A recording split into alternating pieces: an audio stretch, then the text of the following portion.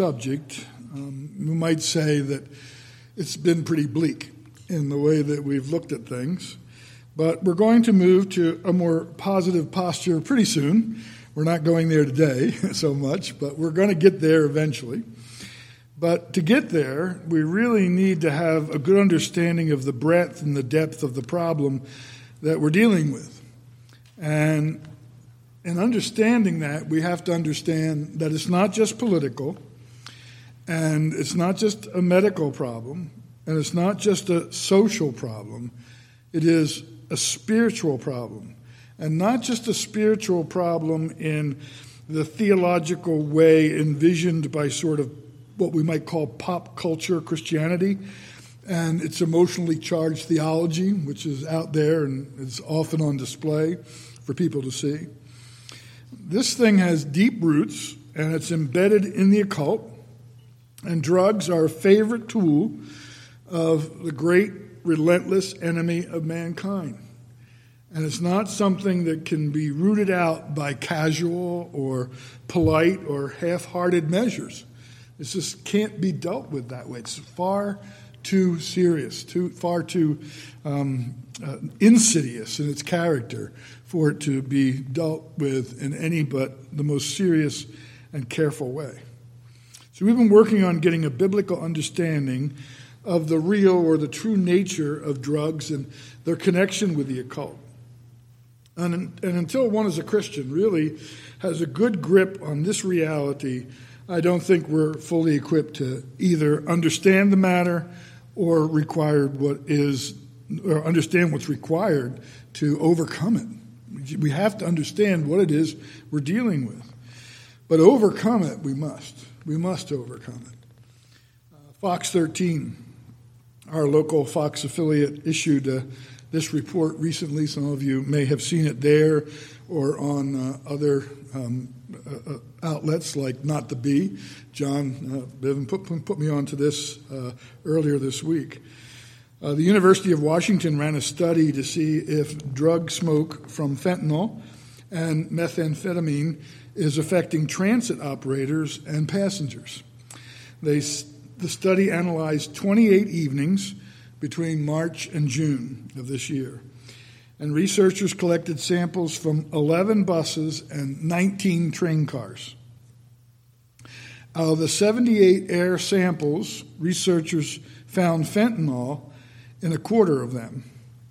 100% of these air samples had methamphetamine in them.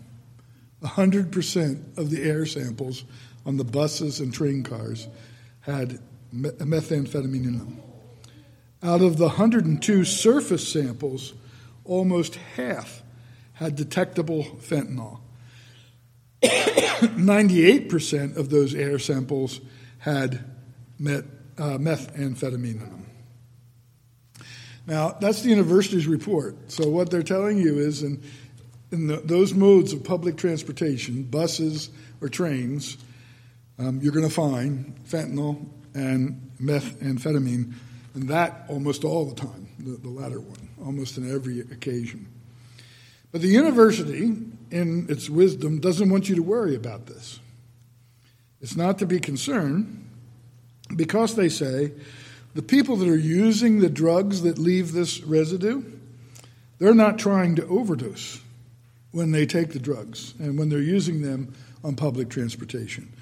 They're just feeding their habit, and therefore you probably will not be in a situation where you'll overdose from any secondhand exposure. So it's all well. All's good in public transportation. You'll just be exposed to normal amounts enjoyed by the addict traveling with you on the public transit system. Now, I'm saying that with tongue-in-cheek because obviously all is not well, and that does not bode well at all. The assurance is pathetic, that assurance. But it's also naive. There have been 1,200 overdose deaths in King County alone so far this year. And they may be looking at a record if this keeps up at this pace. And it's a record among those who are not purposefully trying to overdose on the train or on the bus. But there's still 1,200 of them, 1,300 of them suffering from it or dying from it. Meanwhile, King County is on track to have how many homicides by gun, do you think? If you just look at the news and you listen to the news, you would think that the numbers are probably going to be pretty close, right? Well, they're actually looking at less than 100 if the present track continues. So less than 100 homicides by gun and 1,200 by drug overdose. And yet the big issue is gun control, not drug control. It's for that reason I say it's something we have to overcome. This is not sustainable over the long run. The Bible speaks of this connection between the occult and drugs in a very matter-of-fact way. As we've pointed out, the Scripture speaks of witches and sorcerers, but the term can be legitimately translated druggist, and it so closely was it associated with dabblers in the black arts that drugs and drug usage are sort of interchangeable with magic arts and the sorcerer or the witch or the wizard.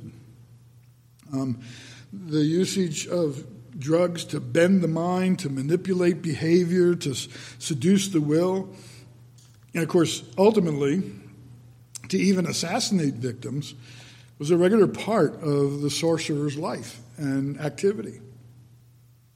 Now, what we began looking at last time was the way sorcerers and drugs and magic, the way those things are employed, and how that was used in biblical times, so that we would have a reference of what the Bible is referring to when it speaks of these things. And I don't want to review all the linguistic information that we went over last time, and I'd urge you to go back and listen to that message if you missed it. But simply stated, sorcery is an old word that signifies the mixing or preparing of drugs. So a sorcerer or poisoner, sometimes they were called that, sorcerer or poisoner, was the one who mixed those drugs and was also at times termed, especially in the context of the Bible, a magician. Now, last week we saw that in the days of Moses, the sorcerers or the magicians of Pharaoh were employed to undermine the ministry of Moses and of Aaron. And it appears that they were used to demonstrate that Moses and Aaron were nothing more than magicians whose work was not the result of God's power working through them, but the common trickery, sleight of hand, drug use that was employed by the magicians of Egypt and the sorcerers of Egypt.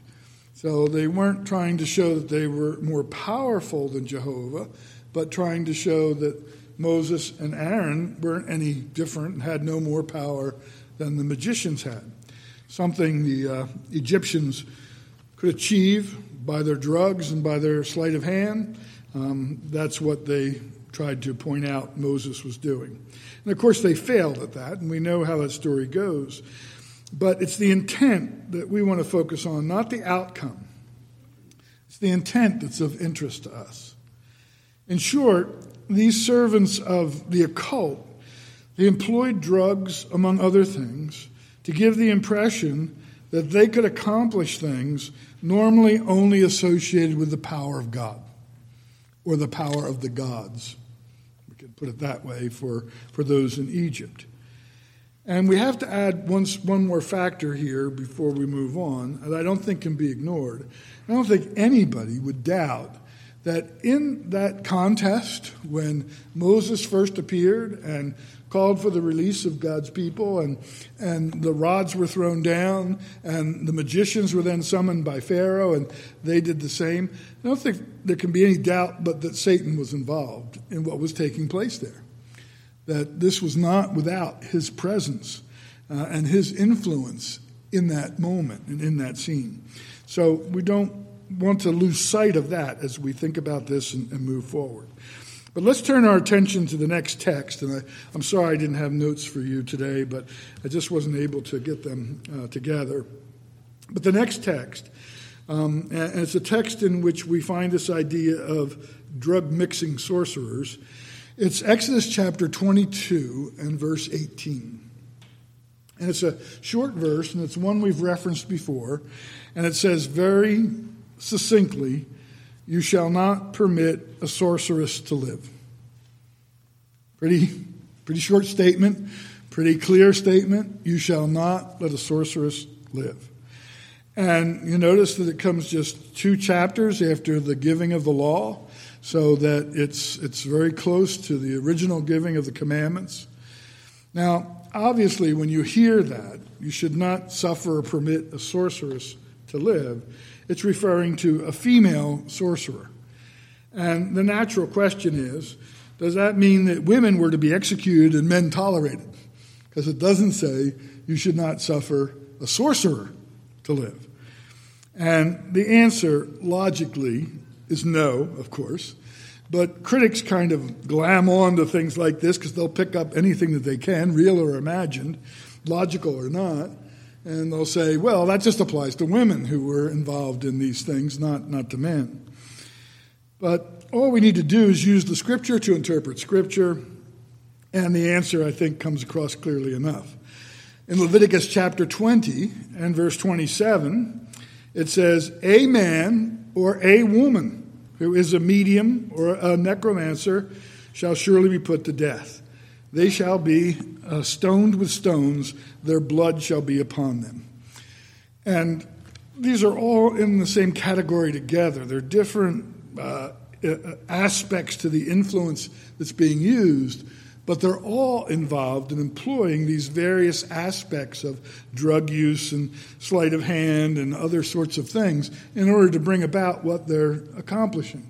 So you can't really put them in a separate category in that sense. If you're looking at what they're employing to carry out what they're doing, they're all in the same camp together. And it's very careful in Leviticus to say a man or a woman who does this is to be killed or executed. And in case you're not clear on it still, they're to be stoned with stones, just to make sure you know that they are to be put out. Now, the point is that all these offenses were to be eliminated, whether they were carried out by males or females. The same word appears, that is sorceress here, appears in the masculine form in Deuteronomy chapter 18 and verse 10. It says there shall not be found among you anyone who burns his son or his daughter as an offering, anyone who practices divination or tells fortunes or interprets omens, or a sorcerer. Excuse me. They're just not to be found among you. And that passage speaks plainly enough for itself. The one who is a drug sorcerer, as the Greek refers to them, should not be permitted to live in Israel. That's the law here. These characters were associated throughout the world with pagan idolatry and all the lewd and drug-based practices that were a part of it. The success of this effort, that is the effort of the sorcerer or the magician, the success of that effort, whether it was truly demonic in nature or it was merely the work of a charlatan, depended in a very real sense and continues to depend on the superstitious gullibility and the powerful fears the unregenerate mind is subject to, especially when exposed to mind-altering drugs. And this is an aspect of this that's really important that we get a hold of. Just think about it for a moment. Satan, the bitter enemy of God and humankind, perpetually plays off the irrational foolishness and the powerful fears that can be conjured up in the unregenerate mind and heart. Think back with me to what it was like in the days of Noah before the flood among men and women. Think back about what that says. It's Genesis 6:5, and there we read, "The Lord saw that the wickedness of man was great in the earth, and that every intention of the thoughts of his heart was evil, it was only evil continually." Now just listen to that again. That every intention of the thoughts of his heart was only evil continually. So what we have there is the intention of his thoughts. And what were the intentions of the thoughts of pre-flood men and women? Evil, only evil, continually. The whole framework of their thinking, from the very center or core of their being, was noxiously wicked from sunset to sunset. Alfred Edersheim says that this phrase means more than the total corruption of our nature, as we should now describe it, and refers to the universal prevalence of open, daring sin and rebellion against God. So here's the state of pre-fallen man in his mind and in his heart, and in the very core of who he is. And who is he? Well, he is not just someone who is corrupt, but there's a universal prevalence in him of open, daring sin and rebellion against God. And as one commentator points out, if this were written by a mere flawed human observer, you might say, well, he's exaggerating a little bit for effect. This is just trying to make a point. But this is the observation of God, as dictated and preserved by him in the person of his Holy Spirit in his word. This is what God saw in mankind. This state of, in his mind and in the core of who he was, a continual propensity and desire to do evil.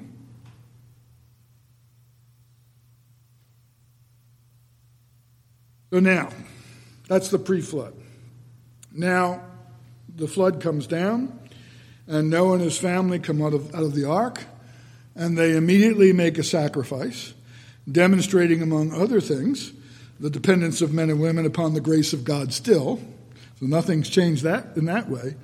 And what does God say as the sweet smell of Noah's sacrifice ascends up before him? It's in Genesis 8:21. "And when the Lord smelled the pleasing aroma, the Lord said in his heart, I will never again curse the ground because of man, because he's learned his lesson, and he's no longer evil to the core." I can see by your smiles, that's not what the Lord said. He said, "I will never again curse the ground because of man, for the intention of man's heart is evil from his youth. Neither will I ever again strike down every living creature as I have done." Not because of any change in man, but because of my grace and the age of grace that was coming. And that's why there was not going to be any further judgment. There was no change in the potential of the heart of man. He still has this propensity to evil and to descend into the continual practice of evil. There's no anticipated change in humankind on the part of the all-knowing God. Now here it is, beloved, and try to listen to this carefully. Who in their right mind would pour gasoline into a dumpster fire? You were driving down the street and you saw a dumpster on fire, and maybe it's threatening a building full of people nearby. Who in their right mind would say, I got to get some gasoline and pour that in there, see if we can't get that fire hotter? Nobody would do that. Nobody in their right mind. So who would deliberately take a mind and a heart already seething with this spirit of continually doing evil all the time and make it a slave to a substance that only opens it further to demonic influence. Who in their right mind would do that? Why would you do that? You already see this propensity there in the heart of man, and now you're going to give him something that is going to make it easier for him to fall further, to get darker, to involve himself in more bitter and ruinous things, to threaten others with his violence or her violence. That's what you're going to do. You're going to give them that. Why would you give them something that enhances the imagination of a person like that? Do you really want to get that person having a broader imagination? They're already evil in their intent. You want to help them to discover new ways to be evil? The National Institute of Health says that this, and it's an unbiased report, and it's on the effects of marijuana. And it's just a bland report on the use of marijuana. And it says this: many people experience a pleasant euphoria and sense of relaxation. Now, if you listen to those who push for the legalization of marijuana and the regular use of marijuana, that's where their report stops. It's just for relaxation and a pleasant sense of euphoria. But the National Institute of Health goes further, and it says other common effects, which may vary dramatically among different people, include heightened sensory perception, that is, seeing brighter colors and that sort of thing, laughter, altered perception of time, and increased appetite. On the surface, all those things sound pretty innocuous, don't they? But do you want to take those kinds of enhanced experiences and put them in the hands of somebody who has the potential of being evil continually in his thoughts or her thoughts? Then it takes on a whole different character. The report goes on. Pleasant experiences with marijuana are by no means universal. Instead of relaxation and euphoria, some people experience anxiety. Don't you want to take somebody who has the potential for real evil and make them more anxious? Is that what you want to do with that person? You want to put them in a place where they're going to be exposed to something like that? Anxiety, fear, distrust, and panic. These effects are more common when a person takes too much. The marijuana has an unexpectedly high potency, or the person is inexperienced. People who have taken large doses of marijuana may experience an acute psychosis, which includes hallucinations, delusions, and a loss of the sense of personal identity. So they want to take a person who's been told all their life that they're basically good and expose them to a drug that will help them to lose their identity. If I'm not basically good, then what am I? Basically something else. And that's what they really are. And you're going to expose them to the drug that helps them to make that progress. Now, without judging the character of the effects, just their nature, this is not something you want to hand over to people who are, as the Bible teaches, totally depraved and capable of what the Lord God calls evil from their youth upward. That's the state of post-flood man. It's not so much the drug that's the danger. That's where we want to see this in as much clarity as we can. It's not so much the drug that's the danger, but the sinful creature to whom it's introduced. That's where the real danger is, not in the drug itself, but in that sinful creature who's partaking of it. How many of you use Scott's Moss Enhancer on your lawns? Well, why don't you do that? Because you don't want to feed what's going to destroy, obviously, your lawn and ruin it. You're trying to eradicate that. It would be destructive to your lawn. The same principle applies here. Why would you take someone who's already on a destructive and self-ruinous course and give them something that will help them on their way? Why would you do that? And yet that's what's being done. And who would be behind doing that? Who is the deceiver and the murderer from the beginning? It's Satan who's the one who's behind it. Right? We know that. And so when we see this, we have to recognize there's more at work here than just politics and just medicine and recreational opportunities and so on. And you see it as it plays out here to Israel. The danger to Israel was so great, and it was such a threat to their covenant agreement, that the only safe course was to execute such a woman and to follow and allow her no memorial. And that's kind of the force of what's said here. You're not only going to not permit her to live, you're not going to permit her to have any kind of living memorial at all. You cut her off, and then her name is to be forgotten. She's not to be remembered in any way. She's to be dead to all of Israel and gone. Because the threat was so great to the people, to lead them away from the truth and to lead them into idolatry.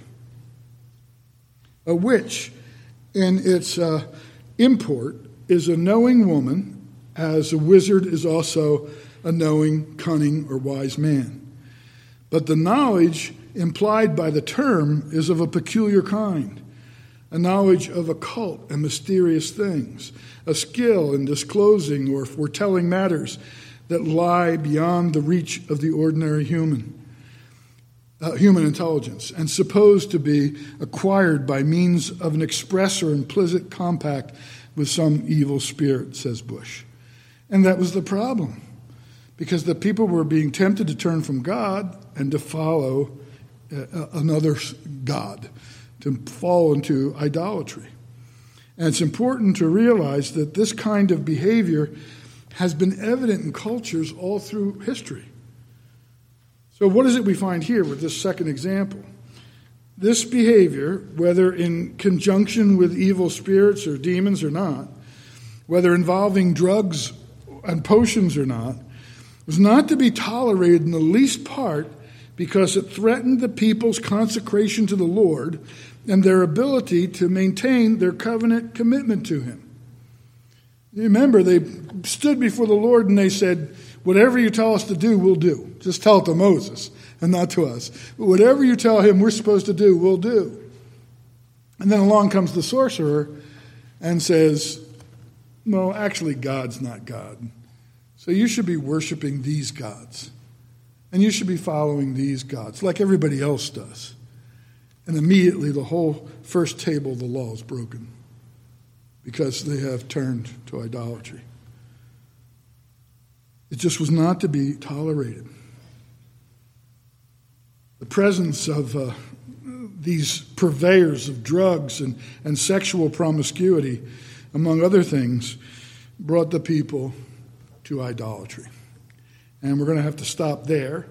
But if you just listen to Deuteronomy 18, it says this, and we already read it once: there shall not be found among you anyone who burns his son or his daughter as an offering, anyone who practices divination or tells fortunes or interprets omens, or a sorcerer, or a charmer, or a medium, or a necromancer, or one who inquires of the dead. For whoever does these things is an abomination to the Lord, and because of these abominations, the Lord your God is driving them out before you. I'm not suggesting that everyone who uses drugs is a witch or a wizard or a sorcerer. That's not the point here. The point that we're trying to establish is we're trying to demonstrate that those who employed these things often did so with the intent of deceiving, deluding, and manipulating other people to their advantage. And none of that has changed. And that's what makes it so dangerous. But it's the spiritual element that we'll look at next time that is really where the danger lies, and why we have to be understanding what we're dealing with so that we understand how to overcome it and how to pray for people who are involved in it and are being really brought to a state of idolatry through drugs. Let's pray. Father in heaven, we thank you again for your word. It is so clear in its teaching. And Lord, we pray that you would give us a clear understanding. Father, may we just see this morning, or rather this afternoon, as simple, clear instruction. You don't give to fallen men those things that have the potential of causing them to fall further, to entrap them in their sin. Lord, we see it happening. We see people who, because of the use of drugs, can't think anymore. You can't even approach them with any hope of rescue because they're so lost, because their minds are so distorted and twisted.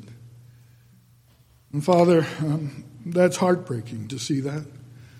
And Lord, we pray that we would take a proactive view of all of this so that, Lord, we can get in front of it.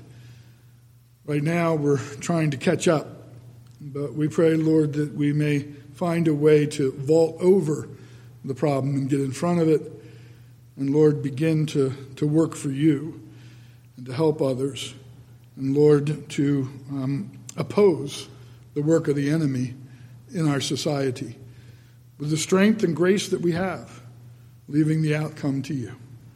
We ask this, Lord, in Jesus' name.